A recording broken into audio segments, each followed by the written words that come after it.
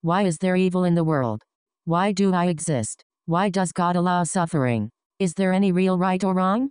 Is there a real hell? If so, why would a loving God send anyone there? Why would I become a Christian when Christians are hypocrites?